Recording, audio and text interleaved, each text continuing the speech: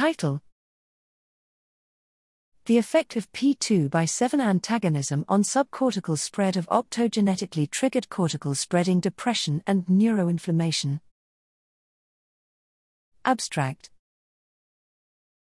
Migraine is a neurological disorder characterized by episodes of severe headache.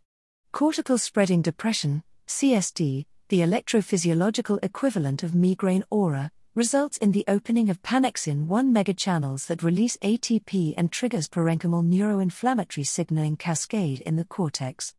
Migraine symptoms suggesting subcortical dysfunction bring subcortical spread of CSD under the light. Here, we investigated the role of purinergic P2X7 receptors on the subcortical spread of CSD and its consequent neuroinflammation using a potent and selective P2X7 antagonist, JNJ 47,965,567. P2X7 antagonism had no effect on the CSD threshold and characteristics, but increased the latency to hypothalamic voltage deflection following CSD, showing that ATP acts as a mediator in the subcortical spread.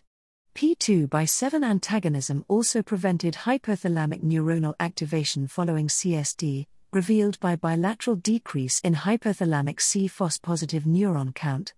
P2X7 antagonism further stopped the CSD-induced neuroinflammation revealed by decreased nuclear translocation of NF-kappa BP65 in astrocytes and decreased HMGB1 release.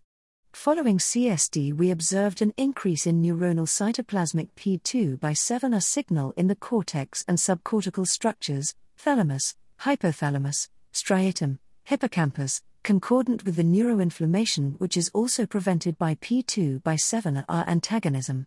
In conclusion, our data suggest that P2X7 plays an imperative role in CSD-induced neuroinflammation, the subcortical spread of CSD, and CSD-induced hypothalamic neuronal activation, hence, can be a potential target in migraine treatment.